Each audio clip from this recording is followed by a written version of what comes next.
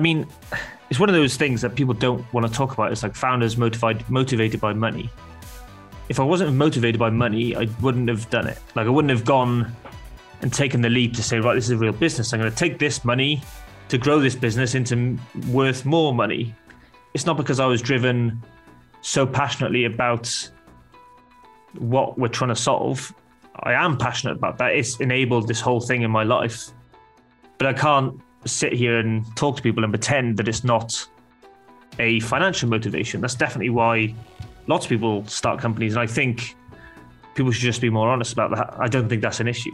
So I always had, I remember years ago, me and my dad, there was a yacht somewhere in Mallorca where we go on holiday, and he had a similar list when he was younger, which was how to get his dream car, go and be a lawyer, do this, do that, do that. So he did that, didn't actually buy the car, but he did the list. So I had a how to buy this super yacht when I was 15 or something. And it was go and be an investment banker, work 7 till 7 for 10 years and do all that stuff. So I always had a drive of one day I want to be wealthy or generate some wealth somewhere. Welcome to another edition of Built to Sell Radio. My name is John Warlow, and this is the podcast designed to help you punch above your weight when it comes to selling your company. And today's episode is with a guy named Ben Tossell, who sold MakerPad to Zapier. Cool story. Before we get to it, though, just a couple of announcements. First of all of the show notes for Ben's episode can be found at builttosell.com. We have really upgraded our show notes in the last few weeks. So you'll find links to all the things we talk about, the different capital raising structures, the different companies. All of that can be found at builttosell.com on Ben's episode page. So check that out. I also want to make a special shout out to Christian Coldea. I'm hoping I'm pronouncing that name correctly. He gave us a great review recently on iTunes. He says, I have to tip my hat to John. This podcast is just packed with so much value. After stumbling upon the show a year ago, I've actually approached decisions I've made in business in a new way. Highly recommend to an entrepreneur who finds themselves in the trenches of building a business. So Christian, thank you so much for that very generous review. And if you're wondering how you can support the show, the very best thing you can do is give us a review on whatever platform you listen to us on. That goes a long way to helping people find the show. And obviously, while you're there, hit subscribe so you never miss an episode. Okay, let's get into this story of Ben Tossell and his sale of MakerPad to Zapier. A couple things to look out for in this one, and that is the difference between a maker versus a manager. You may have heard of this concept before. It was originally a blog post written by a guy named Paul Graham back in 2009. But he distinguishes between our activities where we are creating something, a product, a piece of content, and managing, where we are making sure that the trains run on time in our companies. And I think in this case, you can clearly tell very early that my guest Ben is very much a maker, and how selling his company enabled him to remain a maker and not become a manager. So an interesting thought experiment for you to have on your own time around whether you're a maker versus a manager and how you structure your day accordingly. Ben will also talk about how to identify a product idea with the potential to become a full-fledged business. He talks about how he leveraged Twitter to build his company, how he raised capital without going down the road of dealing with venture capital. He also chose to offer a lifetime membership instead of a subscription, or at least in next to a subscription. And that's a very controversial idea. And Ben has some strong opinions on that. He also talks about how to value your company and how that might be different in the eyes of an investor versus an acquirer. Here to tell you the entire story is Ben Tossell.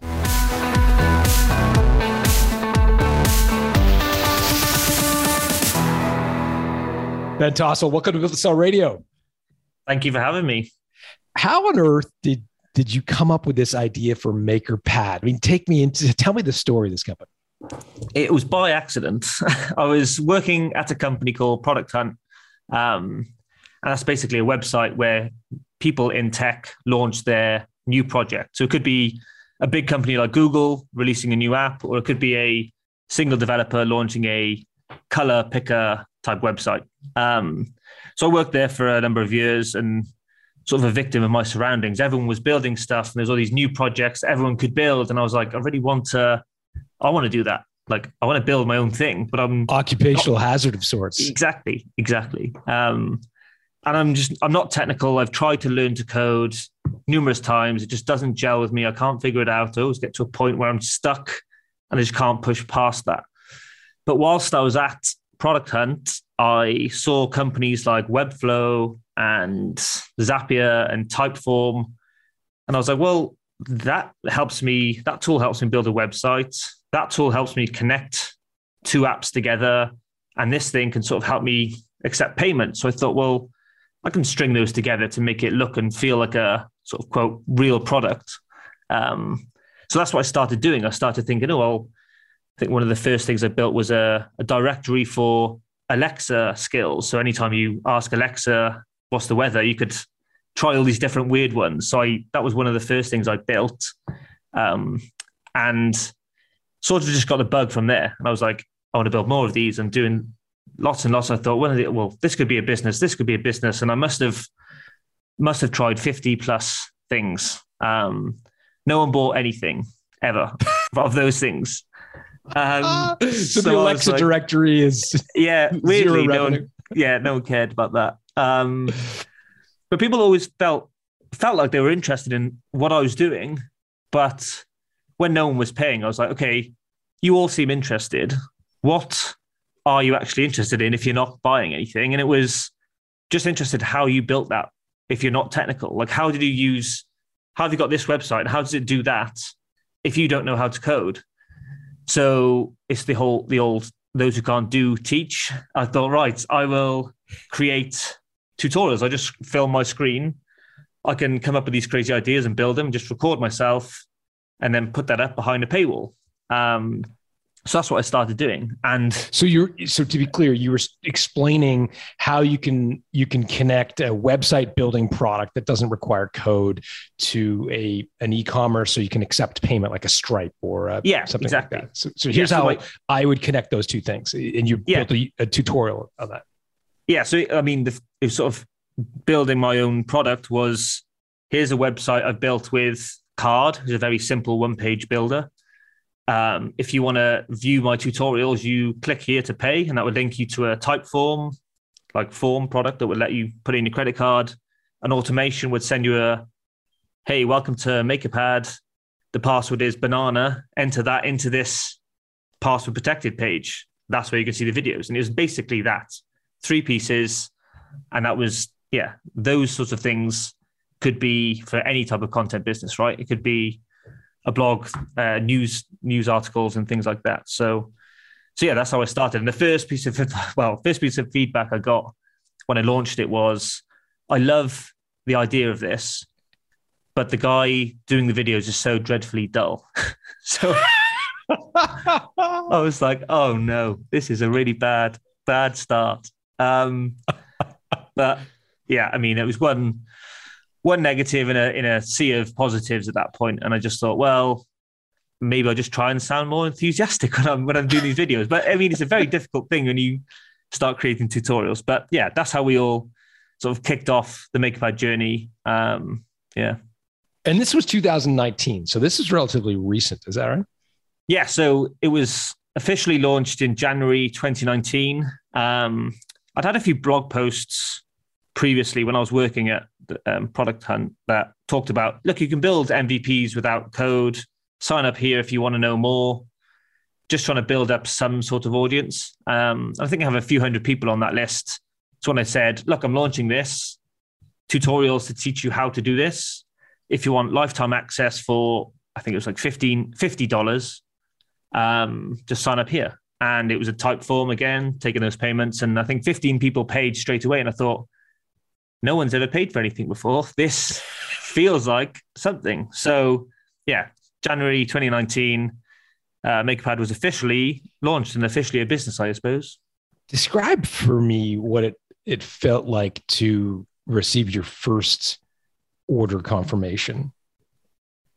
Relief probably was one of the first things. And there was something about MakerPad that was very different to everything else I'd launched before. Like I'd had things that I'd launched that weren't businesses. They were just, here's a directory of marketing resources, so sort of curated things like that. And people really liked it. And it was like, cool, that's something people have used.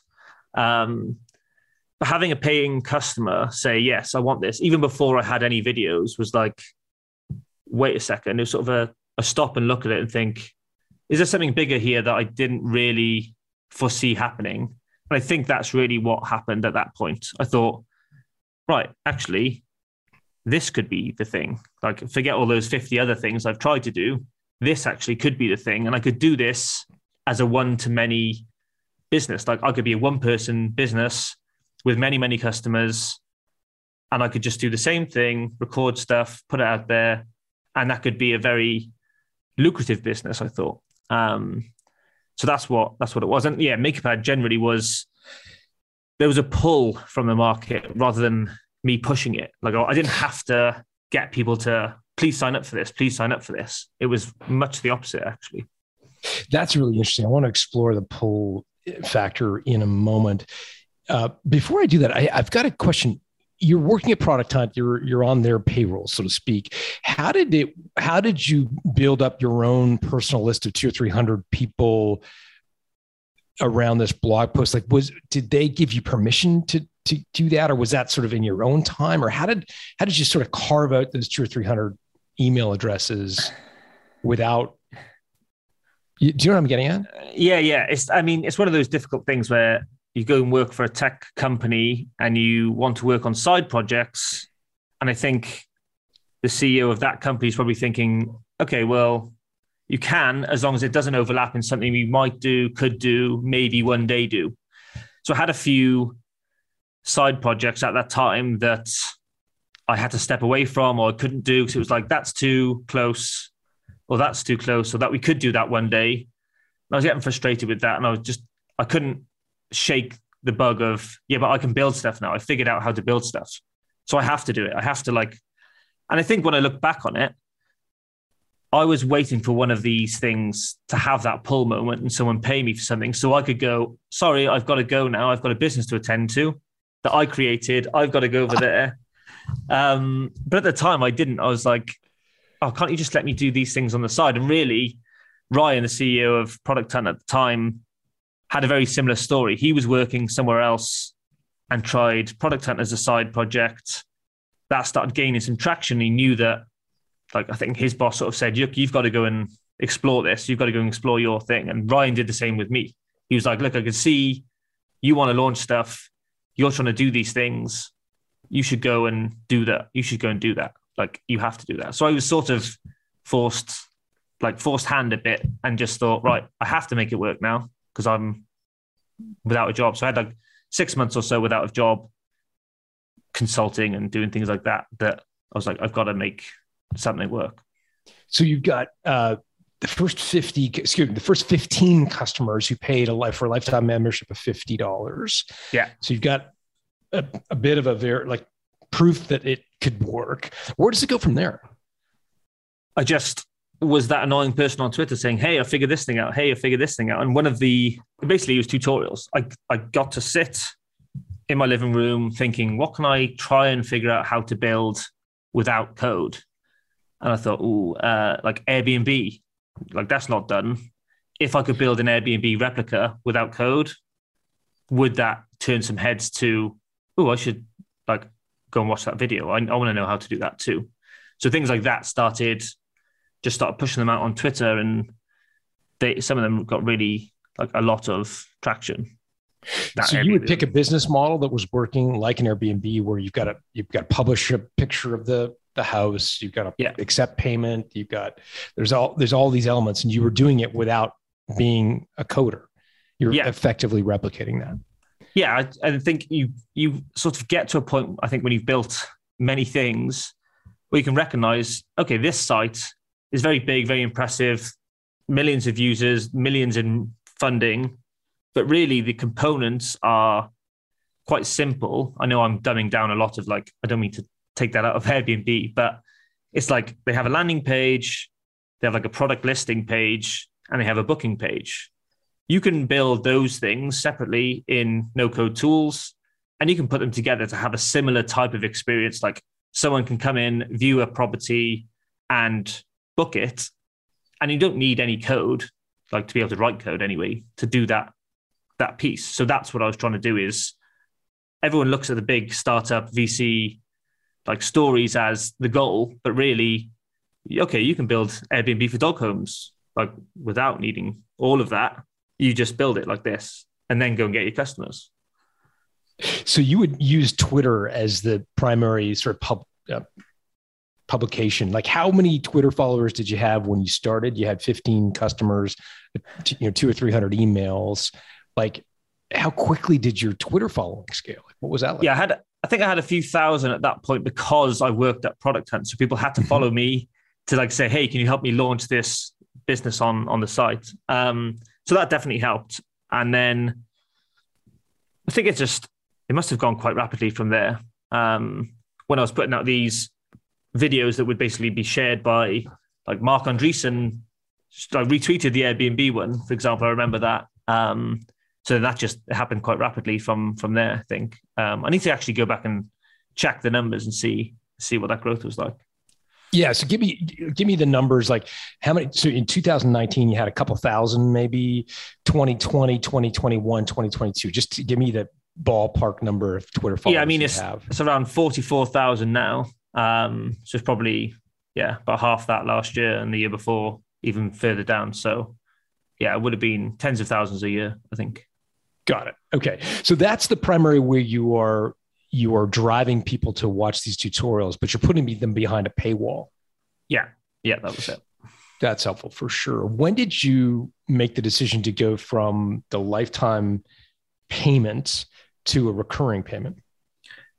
This is something I always battled with. So at the time of launching MakerPad, I also had a side job helping create the community for what's known as Calm Fund. So they are funding for bootstrappers, essentially, alternative to VC funding.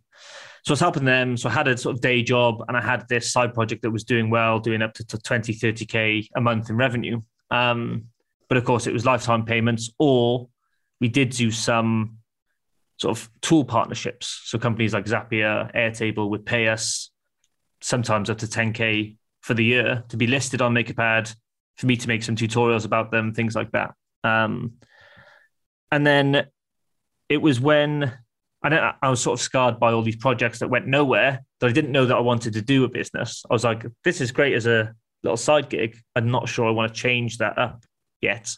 And it's pretty lucrative, like $10,000 or $20,000 a month. I mean, when you've got a day job, like that's a pretty lucrative little stream of cash.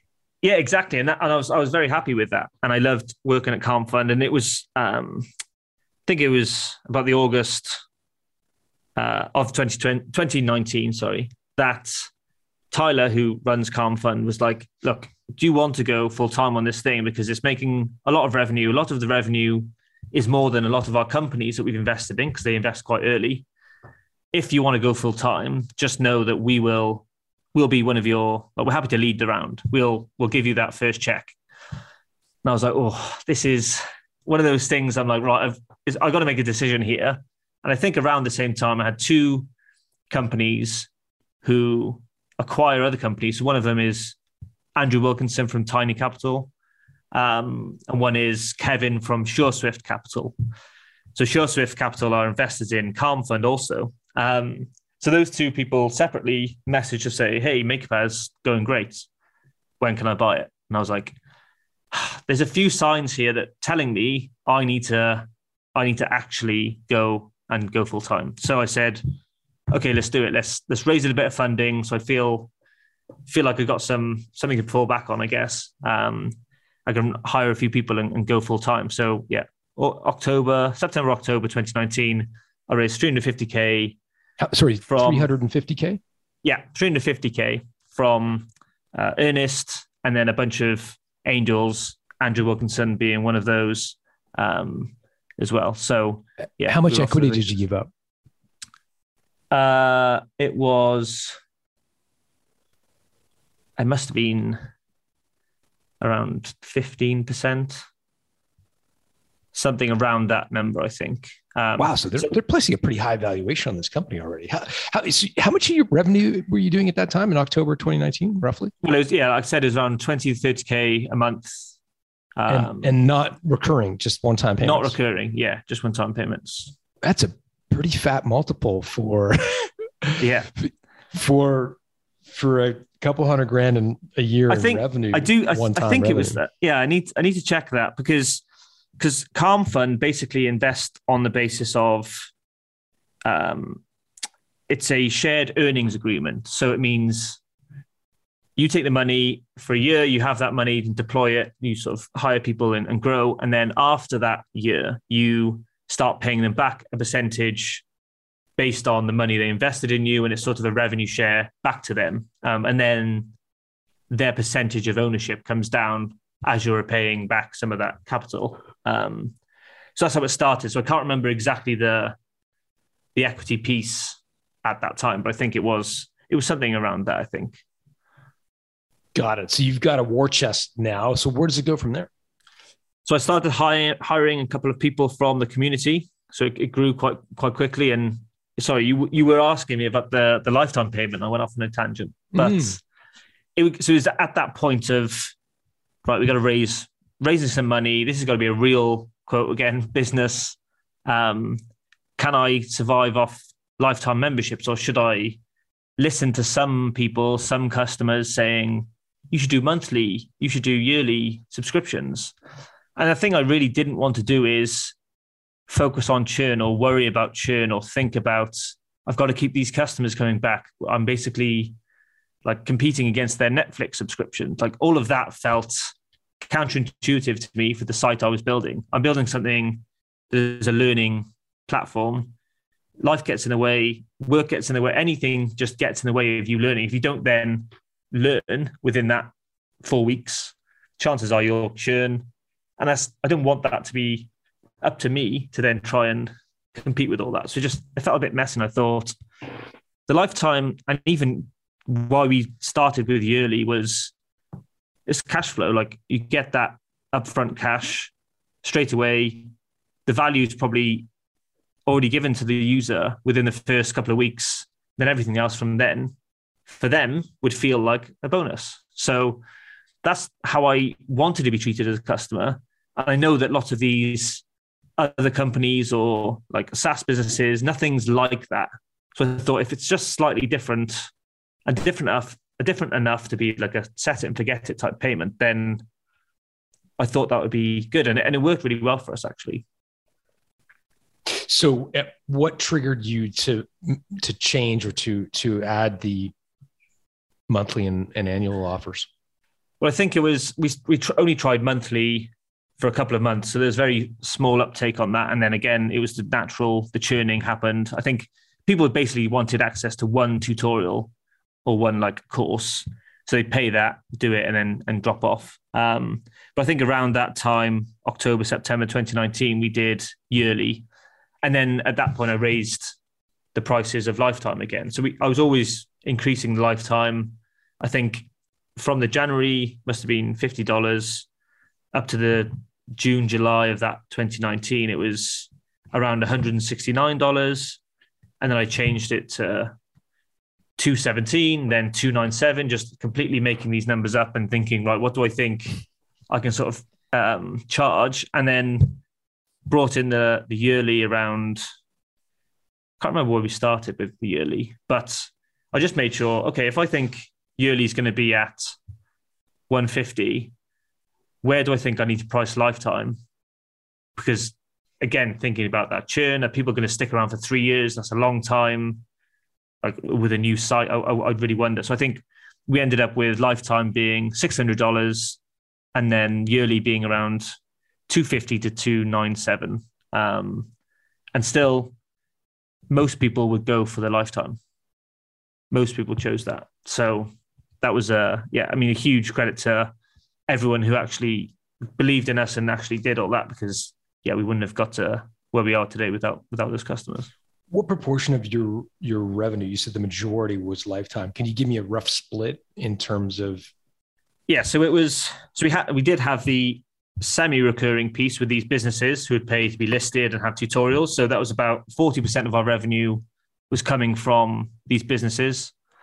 And then 60% of the revenue was between lifetime and yearly. And I think it was about 70% were lifetime subscribers. Got it. And how was your churn on the annual? Did it come to bear that most people churned out after 1 year? Or were you able to track that? Yeah, I think, again, it's probably one of the things I didn't track too much because I didn't want to get bogged down in it. There was definitely people who come and like not subscribe, or people coming saying, oh, well, I paid for a year and now I've been auto charged. And I'm like, yeah, that's how it happens. That's how it works, type of thing. It's the way your subscription works. Yeah, exactly. So yeah, I can't really remember the churn, but I feel like the lifetime was definitely the best thing for us to do. And if I had to do it all again, I would definitely stick with lifetime, like early on, especially. Gosh, that's a controversial statement, certainly in the whole kind of content marketing, SaaS marketing world, that, you know, everybody has moved to these monthly payments or these annual payments, and the lifetime feels like a bit of an albatross or a commitment, a legacy commitment. I'd be curious to know, and we'll get to it in a moment, but when your conversations with Zapier happened, I'd love to know how they thought about the lifetime obligation. So let's put a pin in that and come back to that. Make sure we address that when we get there.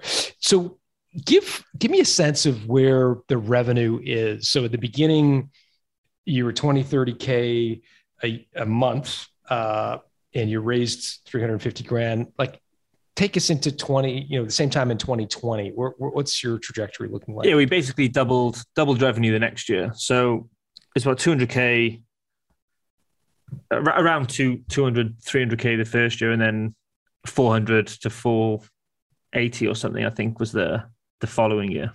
And what about the year after that, 2021? We were acquired. So that's when it all happened. And we sort of changed up what we were doing. And yeah, we don't disclose the revenue for that. But it's been good. We're running courses and things now. So it's a slightly different model. Got it. But so the year before you acquired, it was you were sort of four and change, 450, something like that. Got it. So still on a revenue basis, a relatively small company. How many employees did you have at that time? I think we got up to something like 14, 15. And it was a mix of contractors and full-time employees. We only had maybe 5 or so full-time. But we liked working with contractors, and we had very long relationships with contractors who are doing 20 hours a week. So it was, I think that was the bit I found the most difficult, is switching from the maker schedule to the manager schedule. I think that's what the book. Explain, because the maker versus manager, and we'll put that in the show notes, is a great blog post, but explain your interpretation of what you mean by maker versus manager. Yeah. So the maker is like the person who wants to build stuff, just like the default, you will build stuff. And I've been in that mode since I can remember. I want to build stuff, then I could build stuff, and then I was just building lots of stuff. And then you become this, I've got a team. I've got to like check in with this person. Are they okay with doing their things? I've got to make sure that's delegated. I've got to make sure you're then a sort of a people person managing those people. But really my go-to thing in life is building stuff. Like I would always default. If you put me in a room for a week with a laptop, I would end up building websites or seeing if I could build this thing, could build that thing. So that was that's my biggest struggle, I think, with building a company, was I've got to sort of grow up or switch or think about this thing rather than that thing. And I think that became more apparent as MakerPad was going on, and sort of like, we were growing, customers were growing, but it was getting to that point in sort of mid 2020 where I was like, what is this business? We were trying lots of different things. We try and do the B2B route and like have these companies listed on our directory, and we do tutorials for them. That sort of feels like an agency business. Do we just go for the customers? That feels like a big Coursera, Udemy type business that requires a lot of venture capital. There's lots of churn. You sort of expect it. And I was in that. Like, I've never run a company before. I've got a bunch of people. We've got to stay alive. What's this business doing? That sort of crisis mode of what lots of people, I imagine, go through also. And that was my, like, I don't know what to do because I'm a maker. I'm not like this business operator yet. So that was my biggest struggle, I think. What did you do to reconcile that struggle? We tried lots of things. We built different things, and we were waiting for that pull moment again. I wanted to try these different things to see, like, okay, that's the obvious path that we need to go. And even I'd have conversations, because when VCs know you've raised one thing and it's going well and you're sort of looked at as one of the leaders in the space, there's lots of let's just have a chat type conversations happening. And I sort of used them as, oh, okay, if we were going to raise money, what would you want to see? Like, what is it? And we want those subscriptions. We'd want to see that growing. You want to see the churn at 5% or whatever it was they'd say. And it was very much like, okay, there has to be a decision made here. I can't just go through sort of throwing stuff at the wall and seeing what sticks.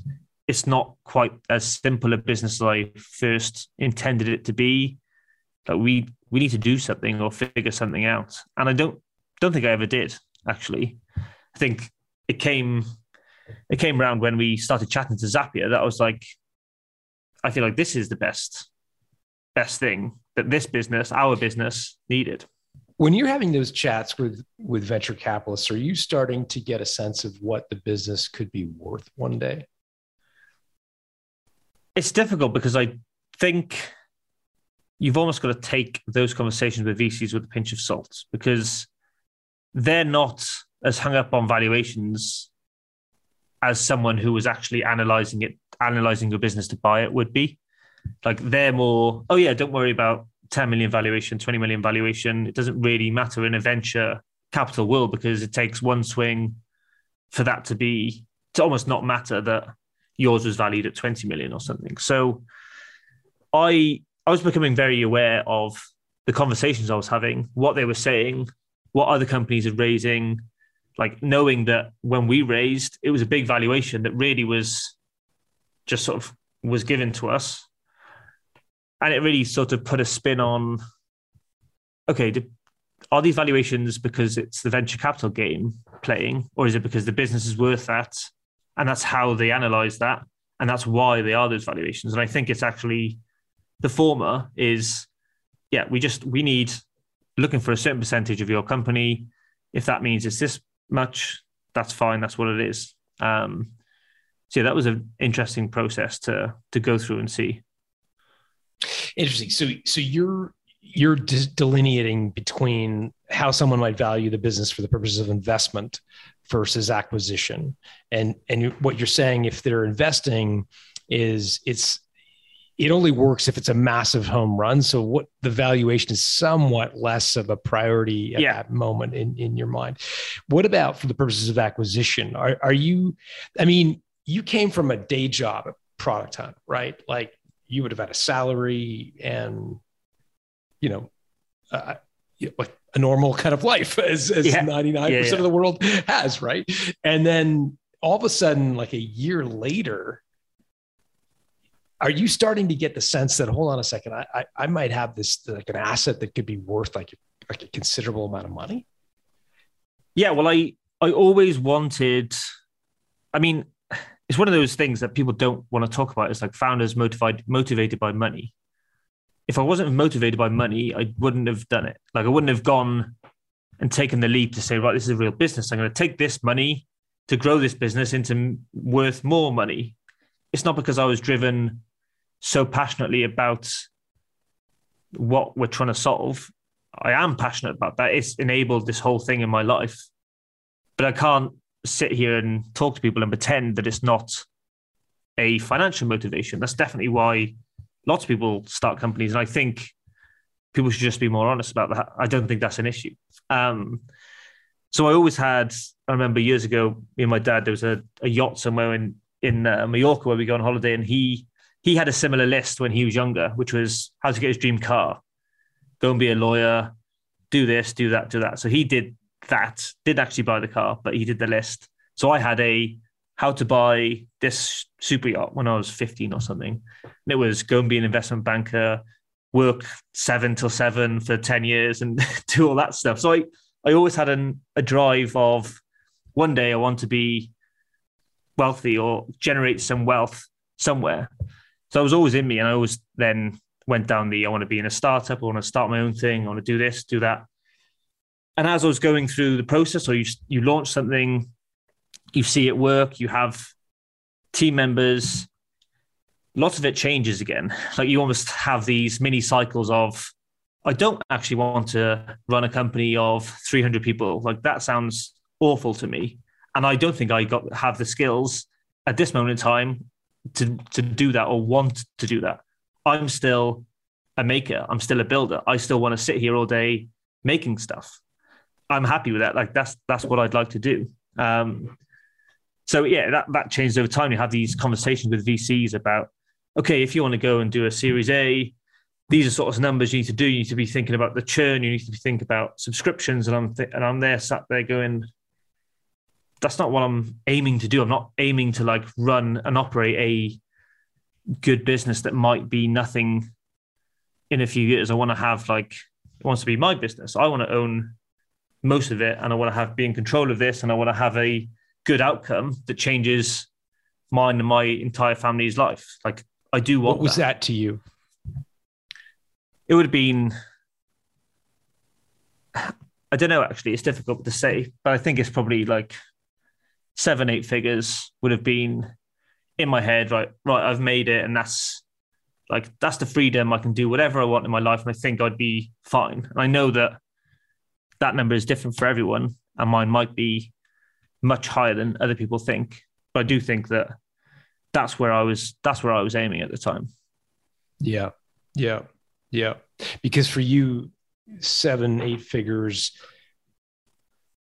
I mean, there's a big range there. So I'm assuming it's closer to the 8 than the 7, but I'll interpret that. Would have given you freedom to go back to being a maker, I'm assuming. Well, yeah, I mean, this is the thing is, if I was at that time, before I even started Maker Pad, if someone just said, here's $10 million, what are you going to do now? I'd probably say, I'll sit on my computer and just like build websites and figure out how to build stuff without code. Like that's what I'd end up doing. So it was one of those that, yeah, I mean, if you can do both of those things, or you can still be a builder and maker, that's really, I'm still trying to focus on, do I like my day-to-day stuff? I don't want to still have 6 hours of people managing time and I can build for 2 hours. Yeah. I want it to be the complete opposite of that. Yeah, I get that. And I think a lot of people listening will get that as well. So you've got all the VC saying this could be a juggernaut. This could be amazing. You got to switch to a recurring revenue model. We got to be a SaaS company. We got to manage your churn. You got to hire a CFO. You got to hire this team. I'm going to throw a bunch of money at this. Come on, Ben, you can do it. And you're like, that sounds terrible to me. Everything about that sounds like exactly where I don't want to be. So you're a maker, as you're in your own words. And so that's interesting. I'd be curious to know, you mentioned you raised money from Calm Fund. And I mean, they don't invest in companies presumably to not have good outcomes. So what was that sort of narrative from them? Were they saying, come on, grow up, Ben, you gotta put your big boy pants on and here become an entrepreneur, because we want an outcome here. We want to monetize this investment. We don't want you tinkering around making stuff. We want to build a company. Did you get that sort of pressure from them? Not at all. And it's more of a support network because other entrepreneurs who are often solo founders are also the portfolio. So you end up chatting with them. You realize you all have the same problems. Oh, there's an employee doing this. I want them to do that. There's all of the same things, and you sort of get a feel for it. And really, Calm Fund are trying to invest in like a number of winners rather than we've taken all these swings and one of them will work out, but most of them probably won't. It's the complete like opposite. All of these companies are growing and growing in a calm way, in a sustainable way. That means that the revenue that they're generating goes back into the Calm Fund because that's how the agreement works. And if that's how that works, like their model is successful. If companies have an exit or they go on to follow on VC funding and then go and have a big exit somewhere else, that's the outlier for them. That's not really part of their playbook, but is welcomed, I'm sure. Got it. That's helpful for sure. So they really are a different kind of investor and with a very different model. Fantastic. So what happens next? I mean, maybe talk a little bit about and I did a little bit of homework before this interview, and there was a tweet you made which caught the attention of some, I guess the CEO of Zapier, Wade, if I've got that right. So maybe talk a little bit about the tweet, and we'll put the tweet in the show notes so folks can get it. But what did you say in the tweet? Yeah, so MakerPad was a partner of Zapier was a partner of MakerPad's whilst we were doing some stuff. So a lot of people won't have ever heard of Zapier. So maybe just explain what Zapier does so folks know. Yeah, so it's essentially an automation tool that connects thousands of apps and tools together to automate your business processes. So if you want Stripe to talk to HubSpot or... Yeah, if you have a customer come in, you want to mark them as a sales lead, and then you want to send an automated email and put them into Pipedrive, all of that sort of stuff happens automatically. And they're a huge business, and they were a partner because they are sort of the glue that hold all of these other no-code tools together. So I use them extensively in all of my tutorials and running of MakerPad. So we had a relationship there, and I'd spoken to Wade a couple of times through Twitter, and we did a podcast or so together. I met him in San Francisco because Webflow put on this big no-code conference. So we had a group dinner. And I think just the more we spoke, we realized our vision for what the future of no-code looked like. They were just very much aligned. It was just like both of us sort of thinking, how is this not the normal thing? Like, why is everyone told to learn to code? Or like, this is the easiest, most efficient way to do automations and building anything. So that, like, we both want to just get that out to as many people as possible. The term no code may be new to folks, but essentially it just means making things without necessarily being like a coder effectively. Yeah. And the name's counterintuitive, and I don't want to have any association with creating that no code term, but that might have been sort of given to me. But it's one of those that code is being generated. It's just you're not having to write it. You don't need to understand it. You can just drag and drop a few elements on a page to create your website, for example. It's very much like my parents could do it, like anyone could do it, children can do it. We've seen that happen often. So it's the least technical version of how you can build a website, how you can build anything. Great. So you tweeted out, and Wade saw it, this note of the most common tools used. Yeah, so I did a tweet around the most common tools or the most popular tools on MakerPad, and Zapier was one of them, Airtable was one of them, Webflow, etc. And someone else from the community, so I think, picked up on that and then tweeted and tagged Airtable and Zapier and said, Airtable and Zapier, something no code. One of them should buy MakerPad as soon as possible. And I responded to it saying they'd be like picking between one of my parents. And Wade emailed me to say, hey, did you see this tweet? We should have a chat. And I was like, yeah, I did actually see this tweet. Did you see my response? Yeah, let's have a chat. So we went from there, really. And that's how the process started. I love that line, pick it between my parents. That's awesome. And so where does it go from there? So how did Wade approach it? Yes. So Wade was just open and said, look, yeah, this would be a great partnership. We can definitely see why there's a beneficial interest for us to sort of merge forces. And is that something you're interested in? Is it something you've ever thought about?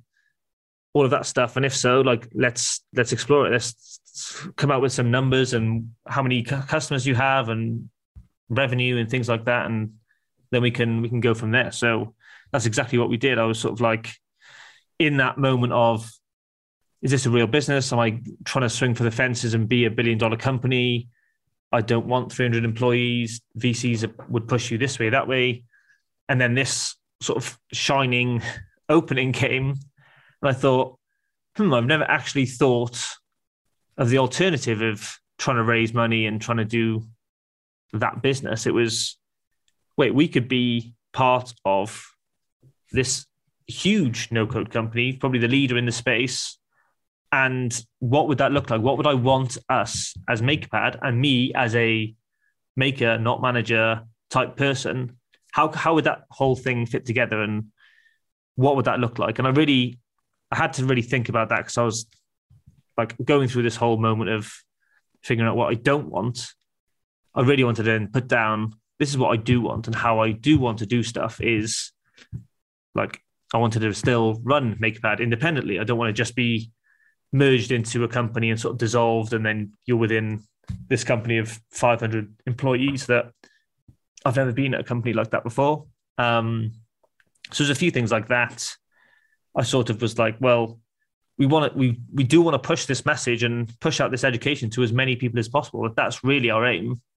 And if we don't have to focus on like staying alive, paying people, like getting that money, swapping time for money type scenarios, which is what we're previously doing to stay alive, then what could we do? What are the options? Like what would we do together? So then Wade and I was having those chats, and then it was just very much like, okay, we wouldn't need to worry about this thing, but more we can look at opening up the no-code courses, and we can have that push out to Zapier's customers. And there's thousands and thousands of new avenues we can explore there and get this to the hands of more people. And really, that was the most attractive thing to me. It was growth without the sort of asterisks of powered by VC, or the growth but without. You strike me as like a very independent soul. Like, you keep saying, I don't want 300 employees.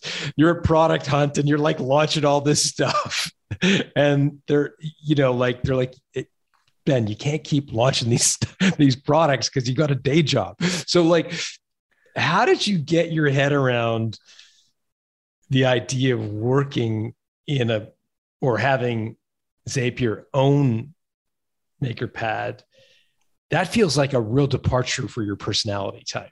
Like, yeah, no, I understand that. Definitely. Take me inside your head there. Well, I think probably I was sort of talked off the ledge by all the things I didn't want to do. And I was like, right, that is one path. Another path is trying to bootstrap. And I was very stressed at the time trying to figure out the business, because I was like, this is the bit I don't know what to do. I can start companies or start businesses or ideas. I don't know how to run them yet. So one of the things was, well, I've got Wade, this fantastic CEO who would be my CEO coach, essentially. Once a week, we just have a chat. That's how we talked about what bringing the two brands together would look like. We would stay our own Slack. We would do our own thing. We'd stay all of our own systems. They would essentially leave us alone. And all I would do is chat to Wade once a week. And I've only been onboarded with the Zapier email like 2 weeks ago. So it has, like, we've left them intentionally separate. And that was a big part. You acquired a year ago? Yeah. So it was just over, about 13 months now. So yeah, we didn't see the need to change from a 10-person company to a 500-person company. And Wade was very, very open with talking that through with me and how that could look. And okay, does that really mean I can just like make decisions myself? Does that really mean we can build anything we want?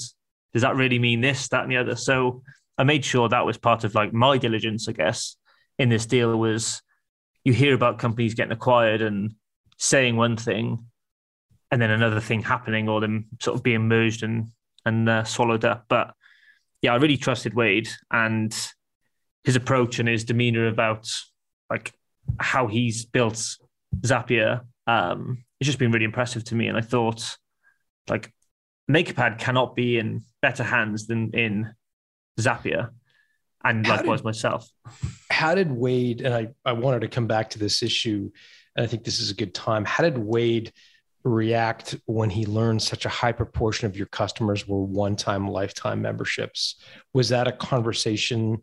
Did that trigger a conversation around valuation, or, well, that's an obligation we now need to fulfill? It wasn't really anything with the valuation. And it wasn't, the thing with Zapier was that they weren't buying us for the revenue stream.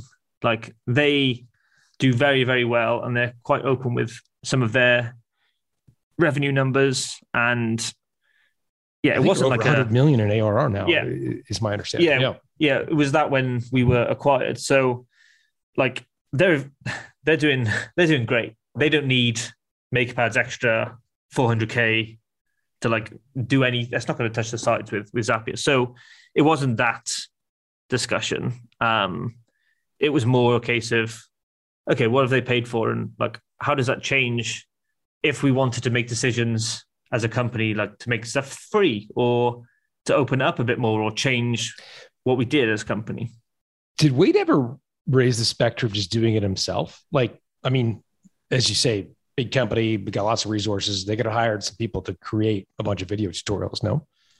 Yeah, they have that themselves. I think we were the independent company. We sat in the middle. We were the Switzerland of no code. We were just, we're happy to use all different tools and we talk about them equally. And that, I think, really helped us build a reputation in the space of trusted, like a trusted voice. Like, yeah, because Zapier puts out a video, all of a sudden it's, oh yeah, well, no guff, it's Zapier. Yeah. Like they're trying to sell us their product. But when MakerPad does, there's that semblance of independence. Yeah. And we're kind of agnostic of tool. Interesting. So how did it come up? How did you guys deal with the financial stuff? So like, did he ask you like, what do you want for it? Because clearly no standard valuation technique is probably going to be appropriate here if they're not buying it based on revenue. Like, how did you guys stick handle around the money stuff? Yeah. So basically I had listened to some of the episodes you did. And I remember, I think someone, I can't remember the name, he was selling a company to GoDaddy, I think. So it was one of the WordPress hosting sites, I think. One of the things on that episode was he wrote down a number and just left it at the front of his desk and then tried not to look at that number until sort of near the end when different things were happening in the negotiation. So I tried to say, right, okay, let me come up with a few numbers. So in my head, I'm benchmarking myself and thinking, okay, if it's worth this, am I happy with that decision? What would that look like for my life? For the situation, I would go be at Zapier. So considering all of that. So I had a spreadsheet with a bunch of numbers on them, all just sort of plucked out that I just had different stages of everything really. And then I think I sort of pushed for or asked for like, well, give me an offer then. So we got on a call and Wade said his offer, and it wasn't really something I'd planned for. Like it was one of those that I maybe thought we were going to be sold for less. Like I wasn't sure at what point we were going to get to. So I was like, that to me sounds like a great offer, but that's not what you say or you're supposed to say in those negotiations. But it's one of those that I'm sure lots of people think this in a acquisition process is like, oh, actually my deal is probably different. Like I trust the CEO. So actually I'm just going to talk candidly about it with them and we're friendly. Like we're friends and we're going to be fine with it. And maybe I sort of didn't have a poker face or didn't have anything like that because we ended up staying at that number the whole time. Like that number never changed then. So it was a number I was definitely happy with. We tried to sort of come back and say, yeah, but that's the value. That's sort of the value on the business now. Like it's sort of stopping us from doing another year's worth of business, which we could do.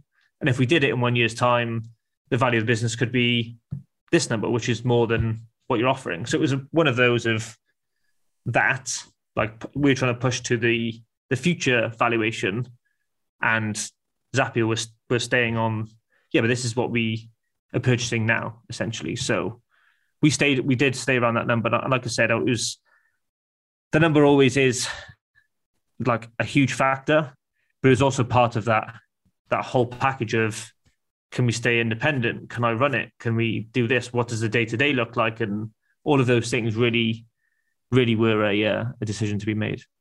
Got it. And for listeners who are like wondering, okay, Warlow, like, could you please ask him what the number was? We talked before we hit record saying that Ben was unfortunately unable to share what the specific number is, despite my best attempts at getting him to share that. But I appreciate that is in a private transaction like this sometimes the case, and totally respect that. So you had this spreadsheet of possible outcomes. These were numbers, like, I'm going to just make up numbers. Okay.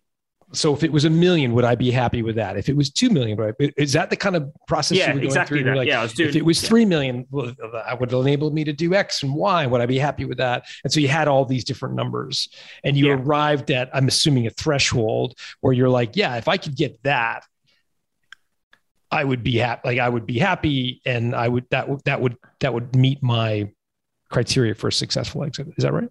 Yeah, exactly. Because I didn't want to go into the conversation about the number without actually having I do have a cutoff at this end, and this is the reason why. I sort of wanted to have that whole process, almost come up with that conversation in my head of, why is it that number, and why would it be a certain split, and why would I do any of that sort of stuff?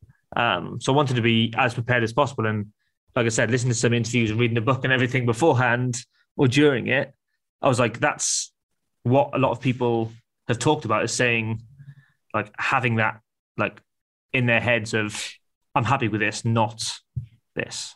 Yeah. So some people have, and we talk a little bit about this. We have a tool called the Freedom Point, where we actually kind of zero in on this number. Some people think of it as sort of a minimum number, like, this is the minimum. I would never go below this. And then other people have sort of a dream number, be like, that's the minimum, but man, like, if I could get the dream number, it would be this. Did you have that? Did you have the two? And so if I'm trying to understand correctly, so you had your dream number and your minimum number. What was the delta between the two? Like, was the dream number double the? It was probably 5 times what the minimum. So the dream number was like 5 times what the minimum. And then the offer ended up being somewhere within that. Got it. So you had the minimum, you had the dream, and the offer sort of somewhere in the middle. So your reaction to that was, okay. Yeah. And it's because it's one of those that you hear these stories, or you read these blog posts of, like, someone comes in with a really, really like low number, and then you end up with this whole negotiation back and forth. And it's not probably something I'm any good at or have any experience in. So I really appreciated, actually, the number coming across and me being like, that is a great offer, and like, I'm ready to accept that. But I know that you don't just do that on that call and everything else. You've got to sort of think about it and consider everything. But it sort of took a big part of that acquisition process out of it, where I imagine a lot of people get hung up and think, oh yeah, but they sort of stiffed me on $1 million here. I really wish I did get that, but I didn't. And like, I think that was a nice thing to avoid in this whole scenario, actually. Yeah, for sure. It sounds like you zig when everybody else zags anyways, in every part of business life. So this is perfect that you chose to do it that way, which is great. Did you ever, I mean, as you rightly point out, it would be like picking between my parents, which I love that line, but there was a vested interest for a lot of companies to acquire you. It wasn't just Zapier. There was, I think you mentioned a company called Airtable, which admittedly I don't know anything about. There were a few others that would have had a really good investment thesis to buy you. Did you ever think about shopping the company to multiple potential acquirers? I didn't. Well, I did actually, and I didn't want to.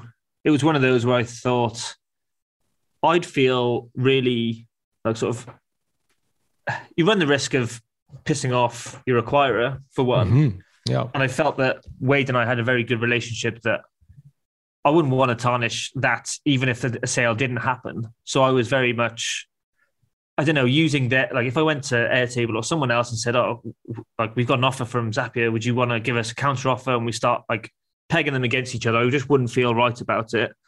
But another company was chatting to us about like a closer partnership. How do we get closer? And at that time I was like, well, we are in the process of being like having acquisition talks. So they came back with, okay, let's see what we can do.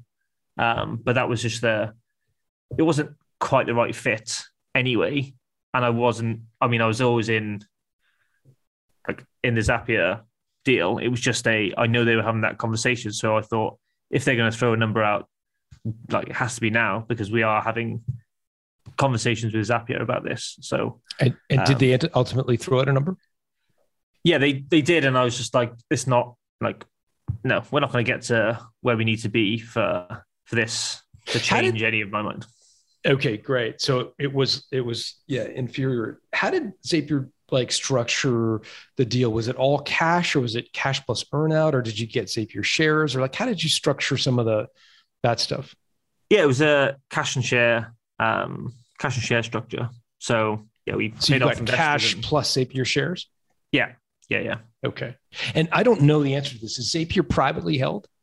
Yes, it is. Yeah. Okay. And do you have some rights to sell that, or do you only get to sort of liquidate the Zapier shares in the event that they choose to sell at some point? No, I think there's ways you can do it internally, or the company buys them back and things like that. It's not anything I've looked into. But yeah, that's how I understand it. Is there's events that would allow you to sell shares privately if you wanted to do so. But I mean, I think it's one of those companies that I'd be shocked if there's no public offering at some point in the future. Like disclaimer that I've got no insight into that whatsoever. I'm just completely making that up. But, just as a layperson, yeah. I mean, Zapier is one of those that also Ziggs when others Zag, they started like completely remote. So they've never had offices. They were a remote company from day one. They only raised, I think, $1.3 million from Y Combinator in their early inception, and then didn't raise for a long time and just focused on profit. And then they raised, I think, just before the acquisition from Sequoia and others in a bigger transaction. So they're sort of not focusing on the building a massive war chest because they've got a very good revenue generating product. Are you able to share roughly the proportion of cash versus stock, like the majority cash, the majority stock, like anything around that you're able to share? Yeah, so it's just a slight majority cash to stock. Got it. That's super helpful. And what about running MakerPad long term? Was there sort of an earnout component as well, or are you now just sort of salaried on that front? No, yeah, just salaried, and it's basically the share piece is the incentive for sticking around, I suppose, in a cruder way to put it. But yeah, that's we didn't do an earnout or anything like that. How has it affected your motivation now that you've ticked the box of wealth that you were hoping to tick, and using your dad's sort of same analogy, you're now an employee again, similar to the way you were at Product Hunt. How has it affected your motivation day to day? Well, I'm lucky in that I don't feel like an employee. So that's been a big part of it. And I think one of the things after the acquisition was I want to hire an assistant personally for myself, just because I don't like dealing with lots of things. And the person I ended up hiring is training to be a therapist for CEOs with stress, which I thought was very helpful. So we're sort of spending our days, we have a daily check-in, and I'm trying to be really conscious of what things am I doing day to day? What do I like doing? What do I not like doing? How is that changing based on like a Zapier putting pressure on me to do this, that, and the other? And the answer is always no with that, because that's not been any part of it. And if I go to Wade and say, I think this is what we want to do, he'll just say, "Oh, why is it you want to do that?" Okay, great. You're figuring that out. You go and test it, and you come back with how it goes. That's how our relationship has been whilst being part of Zapier. And I think it's been a massive, massive help to feel like I can build these experiments. I can build this thing. We'll go out and test it. And there's no one in your way. There's no like, we got to run this through the Zapier team first. There's nothing like that, which has been very, very helpful. And again, it's my day-to-day is flexible and structured the way that if I want to go and play tennis in the morning, I'll do that. I'll walk the dog and then I'll start work at 11. Like it's not that structured clock in, clock out stuff, but that all is part of like Zapier as a culture. So it's been very easy to go back into an employee, actually, a lot easier than I ever thought it would be. Yeah. Yeah. I'd love to get into a due diligence round. Are you up for a very fast round of questions that we refer to as due diligence? Sure. Yeah. Let's go for it. Okay. Here we go. And I know you've had a lot of conversations with VCs, investors, potential acquirers, as well as Wade. So when I ask this question, I'm not asking you to tell tales out of school about Wade per se, but if you think about the entire community of acquirers that you've spoken with and investors you've spoken with, what's the slimiest trick you've seen them try to pull over on you? The only thing is when people are trying to get a number out of you or sort of get a sense of like what you shouldn't be telling them, even if it's VC saying, okay, well, what about your like this competitor? Or they're trying to say, I know a similar competitor to you that basically does this and you should do this, or like it's sort of air a bit of dirty laundry about other things they see from conversations they have with other founders. Maybe some stuff like that. But yeah, biggest mistake you made during the selling process? Not carrying on running the business as it was before, getting distracted by the process. What was the lowest point emotionally you reached during this process of selling your company? Probably within a week before the deal had to close, just the stress of it, the panic of it, the big change of it, and just pressures of questions and is it going to happen? Is it not going to happen? That was a tough time. What was the highest point you reached in the exit process emotionally? When the documents came back signed 2 minutes before the deadline. Nice. What's one thing you wished you had known about the exit process before you'd started? To get yourself someone who can explain it like you're 5 years old, just having someone else who's invested in what you're trying to get done, who doesn't have the emotional attachment like you do. Was there and you already mentioned graciously, and I appreciate the acknowledgement that you did listen to the podcast and read the book. So that's fantastic. Were there other resources that you used to really, inform yourself about the exit process? A book, an online course, a speaker that you listened to? Is anything you can point people to? Nothing particularly online, I don't think. I did. Yeah, I read the book, and there was another book similar, I think. And do you remember the name of the other books? It's I cannot. The Messy Marketplace. The Messy Marketplace. Okay, we can link to that. I think so. I think that's it. Yeah. But yeah, I was lucky that my best friend actually sort of helps companies sell and get acquired and raise money. So it just so happened that those two things aligned, and we were on the phone every single day, and I said, "What's this mean? What's this mean? What's this mean?" You figure that out. You tell me. A pint, my friend. I've paid him already, actually. So. Got it. So having that resource was helpful. Oh yeah, that was invaluable. Yeah, definitely. So he's an M&A professional or investment banker. Yeah, essentially. Great. What'd you buy yourself to celebrate the win? I want to hear trophies. Tell me you bought yourself something. I got an Aston Martin and a new house. Okay, good. I'm glad to hear you actually did something with the money. That's great. Yeah. New house and an Aston Martin. So is that the car your dad dreamt of? No, that's a car I've always had on my list. Yeah, that whole time. Nice.